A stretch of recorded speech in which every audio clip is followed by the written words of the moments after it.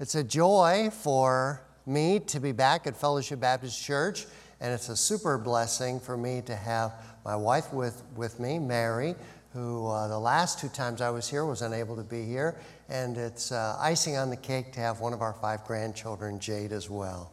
So this is a very special Sunday for Mary and me. I'm thankful for the privilege your pastor has given me to teach in this hour. I want to address how a church can more effectively care for the needs of its missionaries. You know, my wife and I served for 26 years overseas in Asia, and it was 10 years ago, about this time, that Baptist World Mission invited me to become a field administrator and oversee about 25 different missionary families scattered all throughout Asia as well as the South Pacific. Now, some people may not realize that when we came off the field to become a field administrator, that I did not take a salaried position. I continued to live on the financial support of independent fundamental Baptist churches scattered all throughout the United States. One question that comes up, particularly this year, 2020, is how has COVID affected me? Well, I can tell you that all of my domestic and foreign travel absolutely came to a full stop. But it's interesting that as churches shut down and the meetings were canceled, it was interesting how churches stepped up to the plate to care for the needs of missionaries all over, and my family in particular. One church in Tennessee purchased over $300 worth of groceries and drove it from the Nashville area halfway to us in Huntsville, Alabama, where we met them, and they exchanged those groceries with us. That came as a super blessing. And other churches, for our family as well as other missionaries, have stepped up and given COVID offerings, which has been a particular blessing to all of our missionaries at Baptist World Mission. You know, in addressing this subject of caring for the needs of missionaries, let me begin this morning by asking you this simple question. Can you describe a missionary? The fact is, missionaries are easily misunderstood. I want to share with you a quote taken from Dr. Scott Moreau in his textbook, Introducing World Missions, and listen to how he describes what it's like being a missionary. It's difficult to imagine a class of people less understood than missionary families. To their advocates, they are heroes and creators of family faith legacies. To their detractors, they are fools and irresponsible toward their children. The truth is that missionaries cannot be easily summed up neatly in a descriptive phrase. Now, from that same source, in essence, missionaries are ordinary human beings, they're just like you and me, who willingly embrace living under pressures that are often extraordinary. The missionary population has more pressures and occasions for wounds because of living cross-culturally as missionaries. One pressure that is often overlooked is what we refer to as spiritual warfare. Think about this. Wars produce casualties, don't they? And good armies take care of their wounded. Now, if that's true in the case of warfare on the battlefield, it often is true also in the spiritual realm, with God's servants serving the Lord. But many times, people serving the Lord leave the ministry for preventable reasons. Here's a statistic. One career missionary in 20 leaves the mission field to return home every year. And of those, 71% leave for what's called preventable reasons. Now, this begs the question, what can be done to stop this kind of missionary attrition? How can the church do a better job of caring for the needs of its missionaries? You see, if a church is going to demonstrate care for the missionary, then it must understand the unique needs of the missionary family. And I want to list just 3 of them for us briefly by way of introduction. First of all, they, the missionary, tend to face the challenge of transitions much more frequently and to a greater degree than ordinary people sitting in the pew. Changing cultures is a much bigger adjustment than changing cities. I think you'd agree with me that relocating from Phnom Penh, Cambodia to Cape Town, South Africa is a much different story than moving from South Bend to Nebraska. What do you think? The concept of home tends to be elusive among the missionary family, while a sense of loss may be the dominant feeling that may engender for oneself or one's spouse. A sense of guilt may accompany it with regard to their children. Listen to the words of missionary friends of ours, Brian and Aaron Boland, who were this past year on furlough, just recently returned to Taiwan, serving the Lord for their second term. Here's what the Bolands have to say. We miss Taiwan. They're saying this while on furlough in America. We miss Taiwan, our friends, our apartment, our favorite restaurants, our settled life, our church family. Life right now is a series of displacements, moving from church to church, house to house.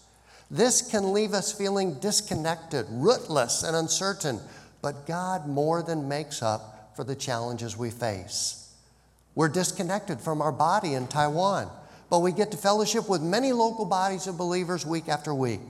We've left our house and favorite places, but home becomes wherever we are with God's people we love. Friendships may only have a weekend to get started, but many are rich and lasting, and without our normal places and routines to help us function, the Lord has people where they can help us. Thirdly, financial issues tend to be a much bigger deal for the missionary family than for others. Shortfalls cannot be responded to simply by moonlighting or working harder. So what we're saying is the needs of the missionary and the church's responsibility in caring for those needs must drive us to the Word of God. In our text this morning, we're going to discover the testimony of this man named Gaius and how he cared for itinerant servants of the Lord. Through this text we're about to read, we're going to explore how a church might care more effectively for its missionaries. So I ask you to turn with me in your Bibles to 3 John, the book of 3 John, and I want to read for us this morning the first verse of 3 John, and then I'll read verses 5 through 8, which is the essence of our study. 3 John, let me read for us verse 1. 3 John verse 1, the Bible says, the elder, meaning John, unto the well-beloved Gaius, whom I love in the truth. Now, if you would, jump with me to verse 5. Beloved, thou doest faithfully whatsoever thou doest to the brethren and to strangers, which have borne witness of thy charity before the church, whom if thou bring forward on their journey after a godly sort, thou shalt do well, because that for his name's sake they went forth, taking nothing of the Gentiles. Verse 8, we therefore ought to receive such, that we might be fellow helpers to the truth. Mary and I could never have accomplished all that the Lord enabled us to had not God used people like Gaius. Over that 26-year period of time, we spent most of the time in Southeast Asia. Case in point, my first glimpse, of a Gaius. My first glimpse of a Gaius came when Mary and I attended our very first missions conference at Friendship Baptist Church, or Good News Baptist Church in Cedar Rapids, Iowa. Good News Baptist Church in Cedar Rapids, Iowa, back in early November 1987. Now, here's the picture. We were invited to be housed in the home of the principal of the Christian school, Bill Hughes. Bill Hughes had a very modest lifestyle, had a number of children in the family, and every night after that missions conference, we'd gather around their dining table for a meal and fellowship, testimony time. We'd mingle our tears and laughter until one evening Bill turned to me and he said, Pat, is there anything that you and Mary need for your ministry on deputation? I said, well, in fact, I've been praying that God would provide me a new typewriter. I have a manual typewriter, but I'm hoping that I can get an electric typewriter because of all the correspondence and prayer letters, what have you, that's going on right now. He says, well, tomorrow we're going shopping. I said, what? I said, why, Bill? He said, let me explain. I grew up in a Christian home, and before my parents would invest in anything for our family, we first would spend an equal amount on a missionary. And because I want to buy my family a new stereo, I've asked you what your need is, and tomorrow we're going to take care of this need for a new typewriter. So the next day came, and Bill and I went out the door, headed for Sears. He said, look them all over, Pat. I chose a brand new Smith Corona with a built-in spell corrector. Remember, this is the end of 1987. Pre-computer. And he said, that's yours, Pat. Take it home. That was an incredible lesson for Pat Delaney in selfless sacrifice for another missionary. You know, at Baptist World Mission, we strive to care for the needs of our missionaries. However, we need the corporate involvement of both the sending and supporting churches in that great missionary enterprise. And therefore, why and how can a church care for the needs of its missionaries? Let's learn together by looking into the life of this man we call Gaius. I want to deal first of all with John's authentic love for Gaius. We see here in verse 1. Notice 3 John, verse 1. It's the shortest, 3 John is the shortest New Testament epistle in the original Greek language. Essentially, it's a personal letter written by the Apostle John to a specific person, in this case, Gaius. And between these two men, there is an unmistakable combination of love and truth. Let's look at it here in verse 1. In verse 1, we see the writer John called himself the elder. Those are the first two words in verse 1. The elder unto the well-beloved. That phrase, the elder, suggests both John's seniority as well as his authority. But notice the emphasis of affection with which he describes Gaius. Here in verse 1, we read the well-beloved. And then it says, whom I love. And that term, beloved, I want you to see it repeated at the beginning of verse 2. You see beloved is the first word in the verse. Verse 5, the same thing. And then also it's the first word there in verse 11. Notice the foundation for that love. At the end of verse 1, we read, the elder unto the well-beloved Gaius, whom I love, how? In the truth. The fact that John's love for Gaius was, quote unquote, in the truth, means that it was authentic, that it was based on God's truth. And you know, I've always defined love this way. Love is the completely sacrificial giving of oneself for selfless reasons. Now, I want us to consider John's commendation of Gaius. Gaius and his faithful, sacrificial hospitality. We'll look at verse 5. The Bible says in 3 John 5, Beloved, thou doest faithfully whatsoever thou doest to the brethren and to strangers. Here, John is commending Gaius for having a reputation or testimony of faithfulness. Gaius has been a sacrificial servant to fellow servants of the gospel. He opened his heart as well as his home to these vagabonds for God as they're traveling through the area. That word brethren refers to men who have been living on the road in their efforts to spread the gospel. Can I be very transparent with you for just a moment? Living on the road leads to much weariness of the bone. Let me describe what it was like for us during 3 different furloughs. This is what I would do. I would buy a 15-passenger van and to transport my family throughout the United States on furlough. I did that 3 different times, and then I'd pull a 5x8 utility trailer for all of our worldly goods. And during one of those particular furloughs, it was back in the year 2003, if I'm not mistaken, yes, I was very ready in the midst of that 6-month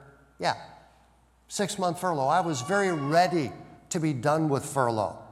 I had had enough of being entertained and entertaining.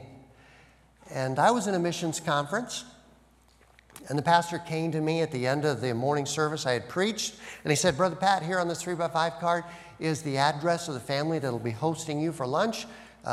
You just head over to their home, and they'll take very good care of you. I said, thank you very much. And we headed out of the church, and I got my family, and we loaded up in the van and took off. And as we did, I began my drone. I said, wow, I feel exhausted. And I'd really prefer just to crawl into a cave somewhere and hibernate for a while. But as we got closer to where this family was living, we noticed the homes in this subdivision.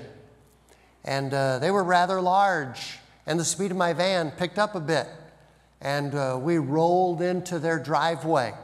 And out in front of their garage, this man was barbecuing chicken. And so as the family got out of the van, one by one, the aroma of the barbecued chicken wafted toward us, and our mouths began to water in unison.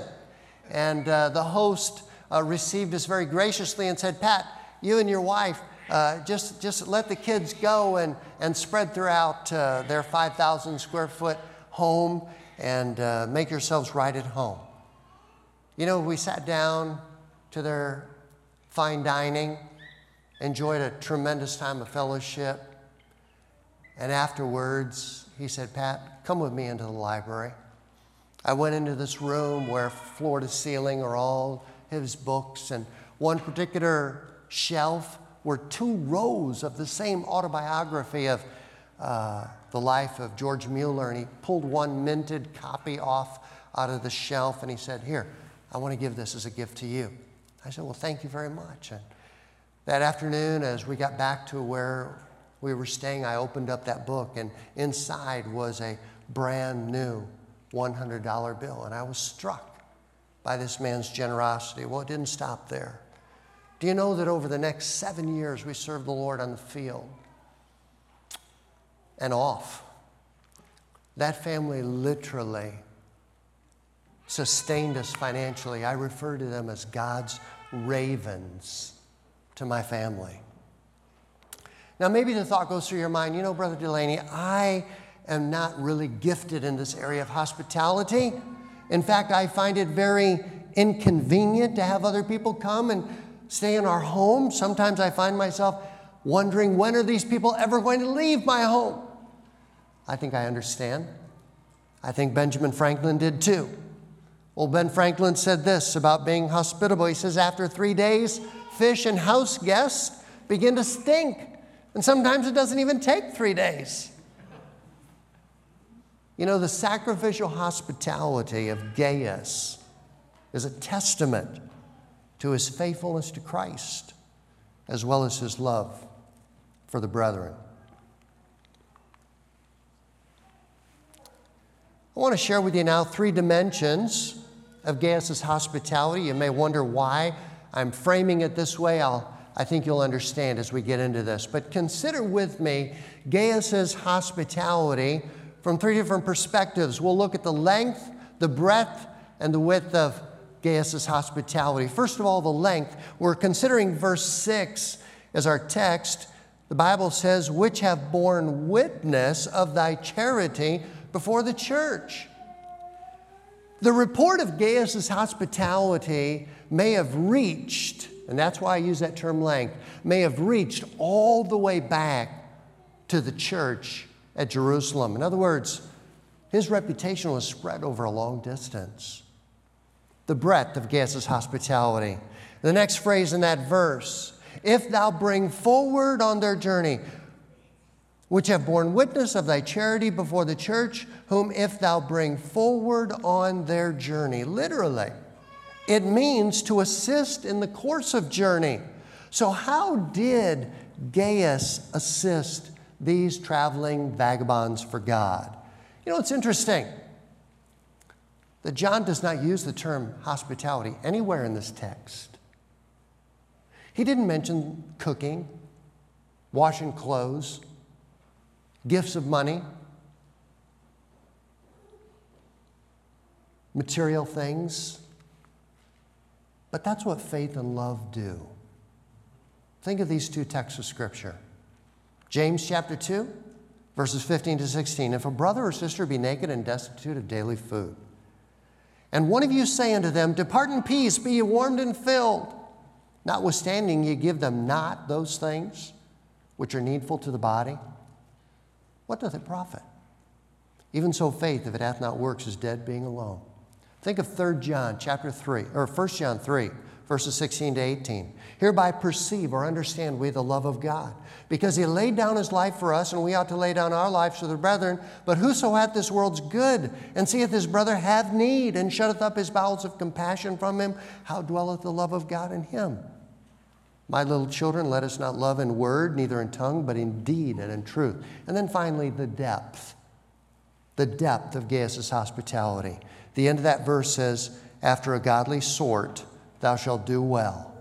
John here is telling Gaius, you need to send God's servants on their way in a way or in a manner that is worthy of God. That's critical to how the church is to care for missionaries and other servants of the Lord. Why? Because it's obvious that God is watching how we take care of his servants. Think with me. Do you love God deeply this morning? Then, brethren, it ought to show. And essentially, the church needs to treat God's servants in the same way God should be treated himself. Consider with me a text of Scripture. Now, I know we look at this text in its eschatological context, but there's a principle here that needs to be applied, and it can be applied in this case. So, Matthew chapter 25. Matthew chapter 25, if you want to turn there, I want to read beginning of verse 35 down through verse 40. Matthew chapter 25, beginning of verse 35, you know the text well. It says this, For I was a hungered, Jesus speaking, and you gave me meat. I was thirsty, and you gave me drink. I was a stranger, and you took me in. Naked, and you clothed me. I was sick, and you visited me. I was in prison, and you came unto me. Then shall the righteous answer him, saying, Lord, when saw we thee a hungered, or fed thee, or thirsty, and gave thee drink? When saw we thee a stranger, and took thee in, or naked, and clothed thee? Then notice what Jesus says in verse 40 of this chapter. Matthew chapter 25, verse 40. The Bible says, And the king shall answer and say unto them, Verily I say unto you, inasmuch as ye have done it unto one of the least of these my brethren, you've done it unto me. What's the point? The point is this. When you engage in sacrificial hospitality toward the brethren, it's as though you're caring for Jesus Christ himself. Now, let's get to this last issue. I want to give you 2 reasons the church should do more for missionaries. You say, Brother Pat, do more for missionaries? We already do quite a bit. Please follow along with me and my train of thought. Verse 7 is our text. We want to notice the first part of verse 7. Notice verse 7, 3 John. Because that for his name's sake they went forth. Let's focus on that phrase. What is so significant about that name? What name? The name of Jesus. What's so significant about that? Think of these words from Philippians chapter 2, verses 9 through 11, where the Bible says, Wherefore God hath also highly exalted him, and given him a name which is above every name, that at the name of Jesus every knee should bow, of things in heaven and things in earth and things under the earth. Verse 11, and that every tongue should confess that Jesus Christ is Lord, to the glory of God the Father. You know, it's always been a supreme honor to go out on behalf of that name. I remember so well when our home church commissioned us to go to Singapore. Acts chapter 5 and verse 41, and they departed from the presence of the council, rejoicing that they were counted worthy to suffer shame for his name. The reference to the name of our Savior is an expression that represents everything there is to know about God's nature, His attributes, His deity, His gospel, as well as His glory. You know, I think of the words of the chorus to that song, it's in His name. The chorus contains these words. His name is Wonderful, Counselor, Mighty God. His name is Jesus, and He's ever the same.